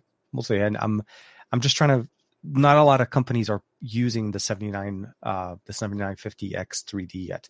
I wanted to go originally with the 7950X, not the 3D model, but then I saw the comparisons with the thermals and the power draw. It's so much more optimized on the X3D that I prefer staying there with a maximum. You know what? Like the target temperature was like 80. Isn't it like I was going to say, isn't it like a 20 watt power difference? Oh, it's a big, it was a very big. I was surprised they were able to drop so much. And in a weird way, like, you know, if you want to save money, you want to go with the 7950X because it's like 550. It's like $150 off now. You can most places.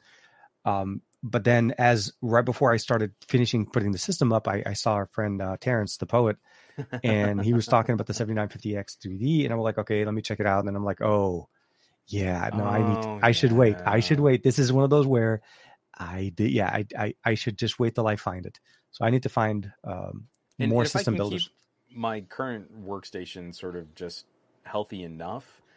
I might try to just leap when 50 series cards come out and when the next generation of Ryzens come out, and just try and like anything that you've got stock on shelves for a 7950 and a 7900 XTX. Yep. Then I'll try and just squeak by there, and I'll technically be a generation behind, but it'll still be a significant upgrade over. Oh, absolutely. And so, for me, even from the 5950X, I think as an upgrade over to the new architecture, it's the thing that kills me the thing that I really liked about AMD and the way they've done it is you get to upgrade your processor. We had the ability of upgrading a few generations. Like I went from the 1800X to the 3900X to the 5950X, and they all fit on the same board. You had to make sure that the board had the right BIOS configuration, but you didn't necessarily have to upgrade to the 570 or the 470. You know, you could have stayed with the board. But we can't. That's where the kind of the line in the sand has been drawn. Essentially, is you can't jump from an AM4 to an AM5. It's a different. They no longer have the pins. It's basically just it sits where it needs. The architecture is different. So, but I'm also excited to see kind of using DDR5 because that kind of forces us to upgrade to the newer memory. So that could also help with gaming, rendering. I don't know if DaVinci will love it even more, but we'll have to see. Yeah, it's a little bit of a waiting game because the chip is so new that I think everybody that had it sold it. And only system builders will have it because they have, I guess, deals and so on. So, and that's not that bad. I just I need to find a company that I don't think is so new in the name. Like I found this like really nice system on Amazon, but it was like oh man, I can't even remember the name of it. It's not Yeezys. It's not one of those. It's like the Yeezy. Of all the labels I wouldn't want on the side of my PC case, probably not Yeezy. No, Yeyang, Yeyan, Yeyang, the Odashi system that they have, and that actually looks like it's pretty well spec'd. And then if I try to build the system, I tried to price the system as well, like my own. They're actually not making that much. I mean, they're making like maybe $300 or so over the cost of the parts, which is not bad. It's not bad. It's pretty decent. Yeah. Sorry, kept it. We made it into a PC kind of experience overall, but I think it's just what it's okay. We got to do that from time to time. We needed some of that fun. It would have been nice, actually. You know what? Next time, maybe we can set up the game. Maybe we'll set up a game or something like that. We'll set something up and we can play. We talked about it last week. We didn't get a chance to prep. If we want, we could probably throw down on like some Overcooked and just yell at each other, and everyone will make fun of how bad. Everybody will log off. It was like, oh my god, the show was so good at one point, but now all the like old these two old people yelling at each other. And TK's not listening, and he keeps going right when Juan says go left. We could do like a brawler, or we could do like River City Girls or Streets of Rage, or just something kind of cartoony and fun and over the top. Or, yeah, no. Have you rolled credits on Shredder's Revenge? No, I haven't. We could do some Shredder's Revenge. We could definitely. Like, if my daughter could roll credits on Shredder's Revenge, then I feel you are missing out on some classic. I'm not giving it enough time. No, I think the one thing I do miss is going back to the office during the day is I cannot play games. I can't play games. I can't be on Twitch.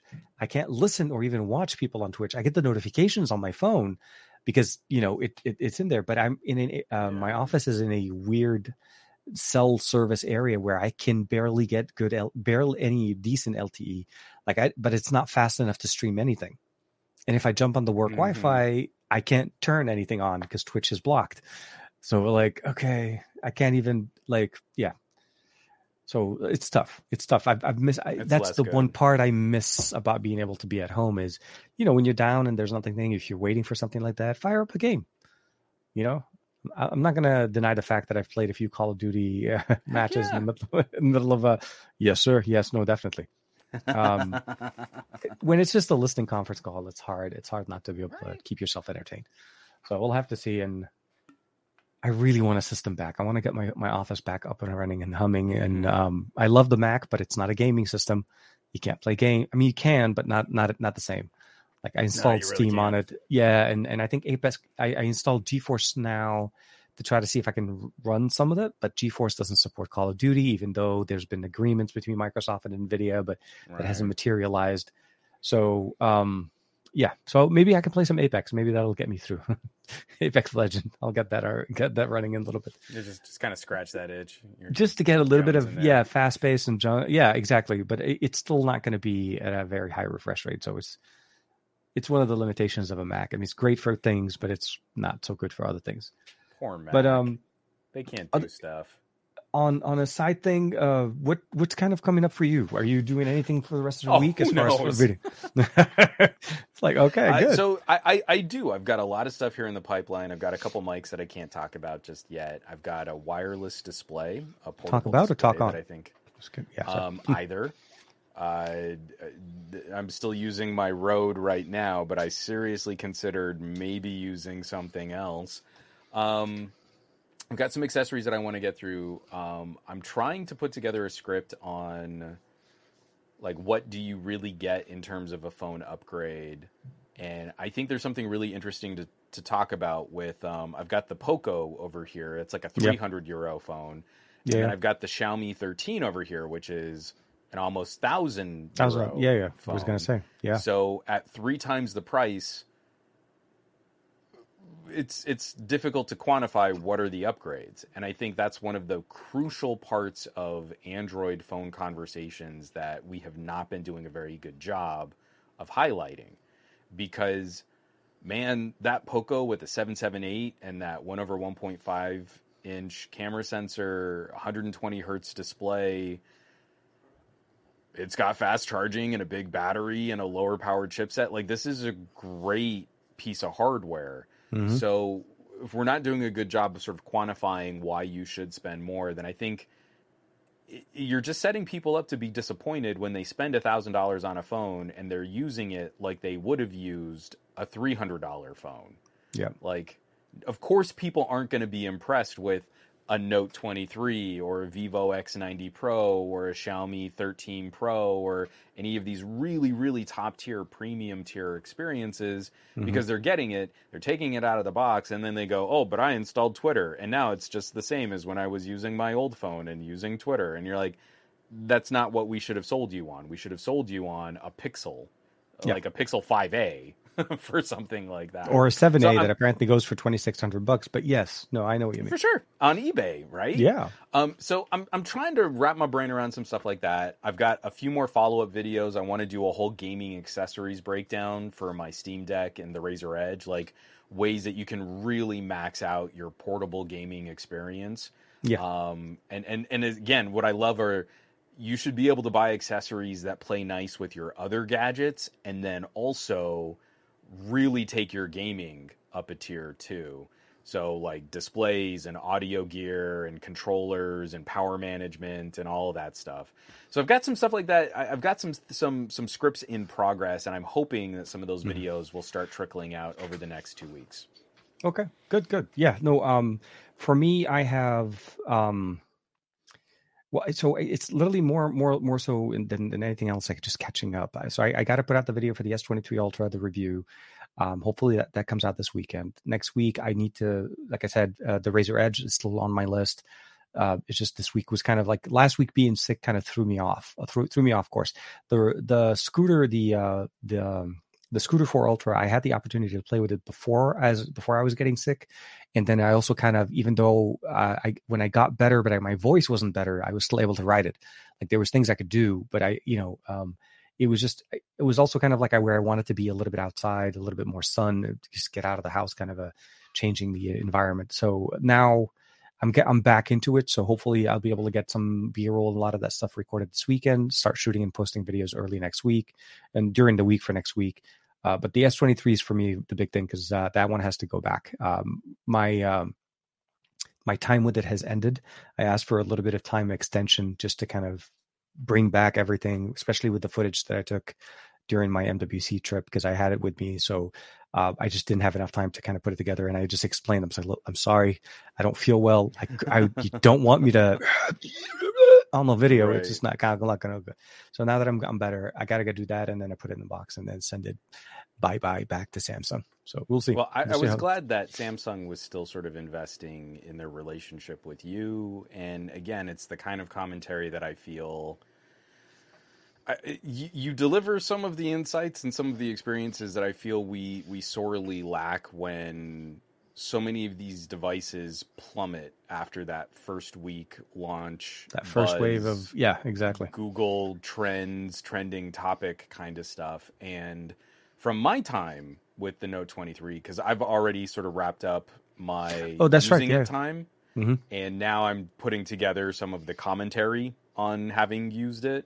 Yeah, it's a device that does much better in the longer term conversation, but that's also, it disappears from the interest so quickly. And just like the Note 22 or just like any other Note before it, it's a platform for productivity. Yeah. And that's different than a lot of other phones. And I think, again, too many people are going to rush to a review on the Note 23, just sort of knee-jerk react, it's the bestest Android phone of the year. And I feel like that's actually going to do a disservice to some of the consumers who might have considered shopping premium tier, but like, did they need a pocket computer with stylus support? That's a very specific individual. That is a very specific consumer. There's a reason why the Note used to only sell between 5 and 10 million units out of Samsung's hundreds of millions of phones sold over the year. So I'll be very much looking forward to that. I'm probably going to lean most of my Note coverage just on the Patreon because I feel I'm just going to be inserting into very specific gaps, like my experiences with DeX, my experiences with the S Pen, and a camera deep dive, and not the more broader, like, this is the whole phone review. I didn't spend enough time with it. I really don't feel qualified to say, like, this is the lived-in experience of using a Note 23. Yeah, and I'm at the point where I've barely a little bit over about a month or so being with it, and I've traveled with it. And I still, to a certain point, kind of miss the S series. I really missed... an S Ultra still makes sense. Yeah, like it still made sense to me. Yeah, exactly. Because I'm not going to lie, I've used Notes and I love the Note. I just didn't feel like the Note was the phone that I needed to have in my pocket all the time.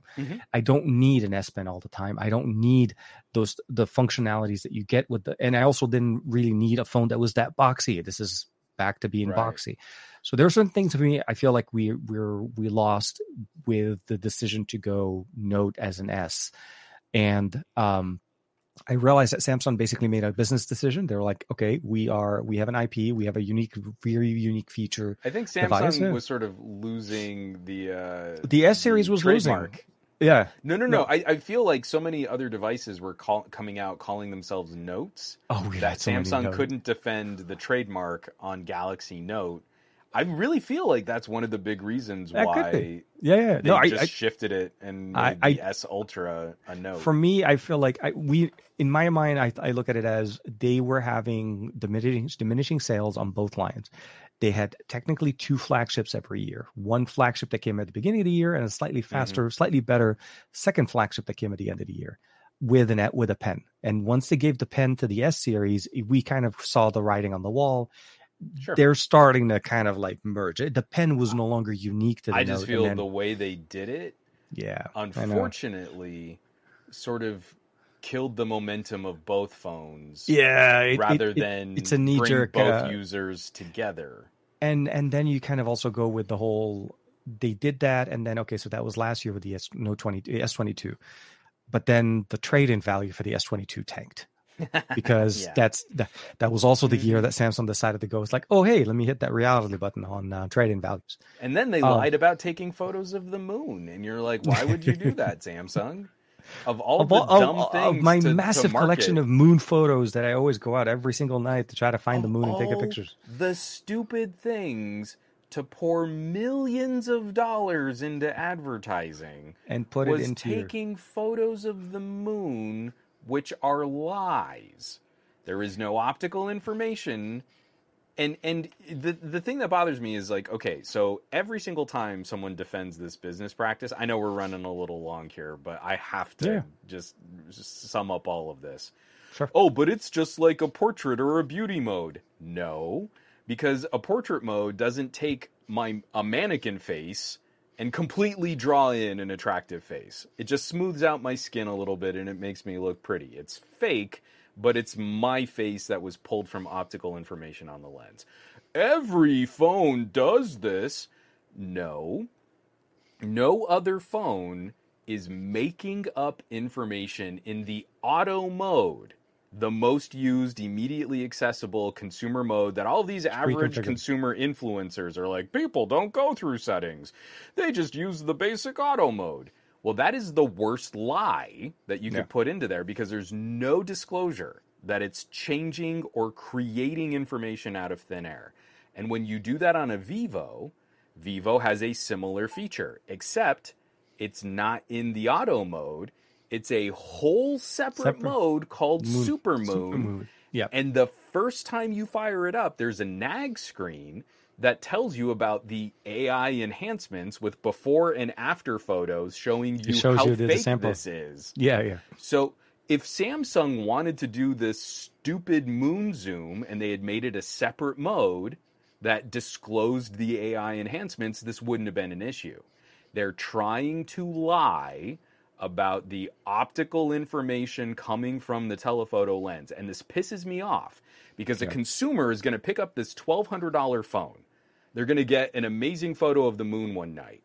Then the next day, they're going to be like, oh, my phone can take a clear photo of the moon, which is hundreds of thousands of miles away, through the atmosphere into space. Let me take a picture of that cool car from across the street. Wait a minute. It's not. Why is the photo of the car across the street blurrier than the really nice photo I could take of the moon?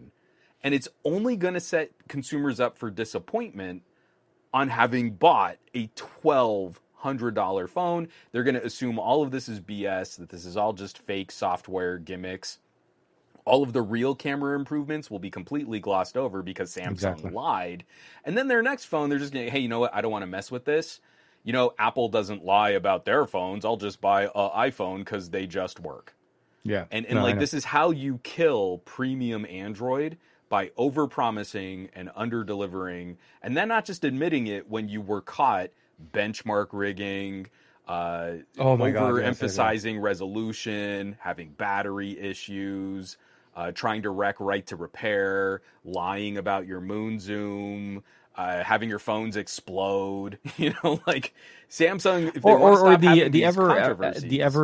the ongoing saga of swelling batteries that are still happening even on recent devices. Yep. No, I know it's or it's lying crazy. about their TV panel display saturation. Did you catch that one too? No.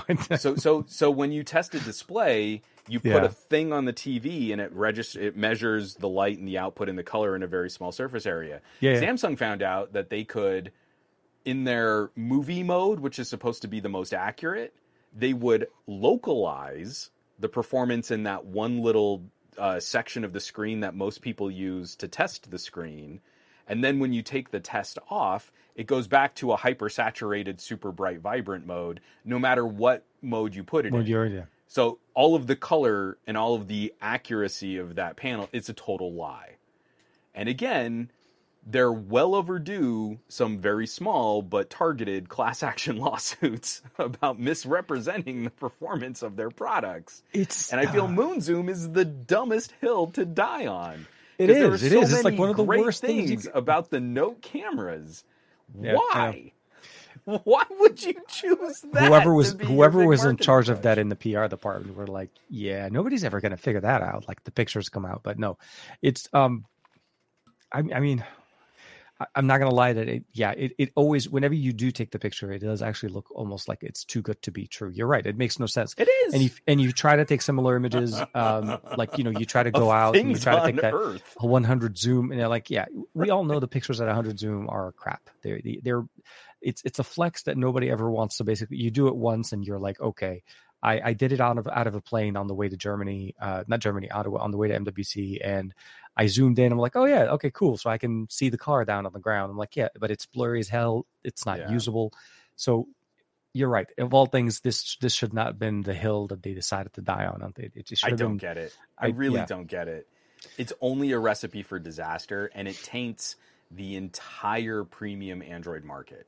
It makes all of these consumers who aren't super deep in the weeds techies, these are all lies. And so when I go and I show someone like a 1-inch camera sensor and they react by saying, that's not a very good portrait mode filter, I can't blame them because they've been lied to for so many years.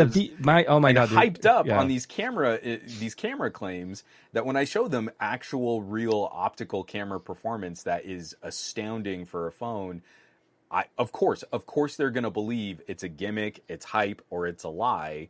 Because literally, what are we doing now with Samsung? We're doing it again with Moon Zoom. And it kills me. I do not have billions of dollars of counter marketing to undo all of the damage that Samsung PR has done in this.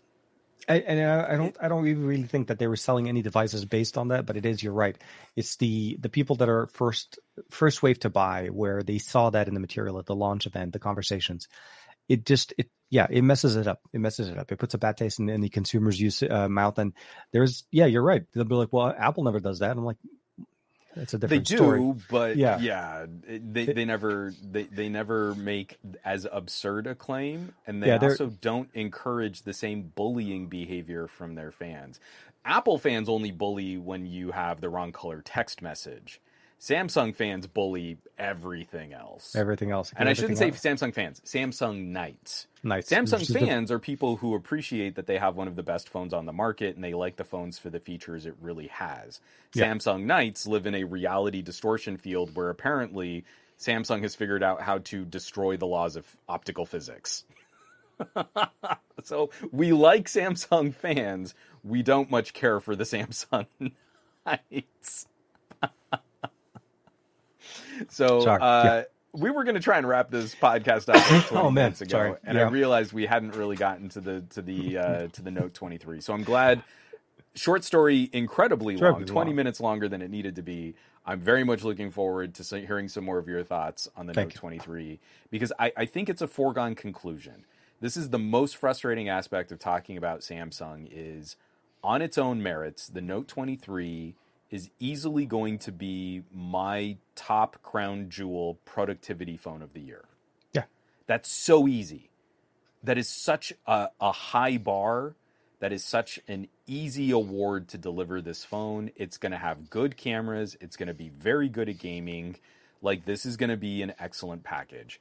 And time again, Samsung Knights and Samsung marketing get in the way of me just enjoying what will be one of the best phones of the year for making these silly situations happen that now we have to sit there and untangle what's really going on.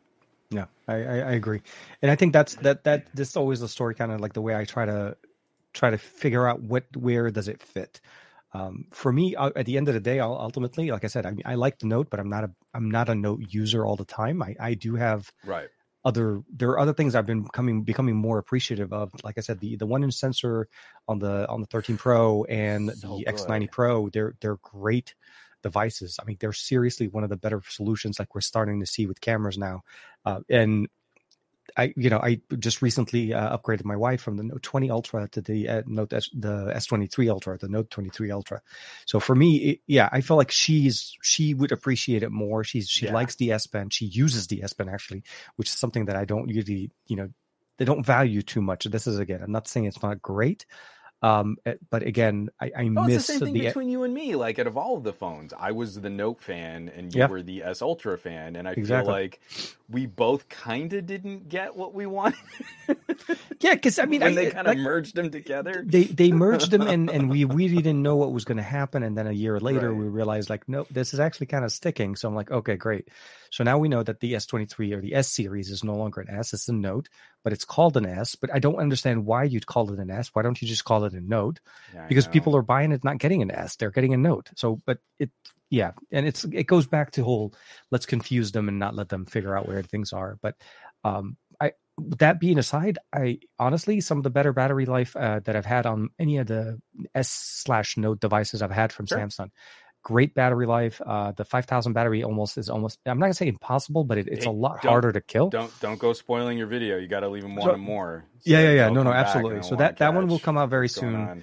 So look forward to that one, and I'm going to try to make sure that one comes out in Arabic and in English. I haven't put out an Arabic video for a couple of weeks, but that's going to be primarily my biggest thing for the next week, and then there's going to be a little bit of a surprise next week. I can't really speak too much about that yet.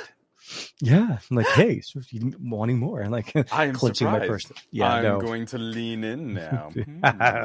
Yes, my friend. That's going to be for the after hours behind the show, behind the scenes. After dark. Yeah.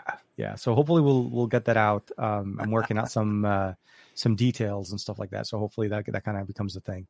But nice. And then trying to hopefully recoup and see how this rain that just never seems to be leaving. It's hard, like when you want to test out devices, right? Like you're trying to go out and try to take pictures and stuff, but it's raining. It's like overcast. Nothing is growing. And if there is any flowers, they're all like, it's just not, We've been having trees falling out of the hills. You're like, oh no. No.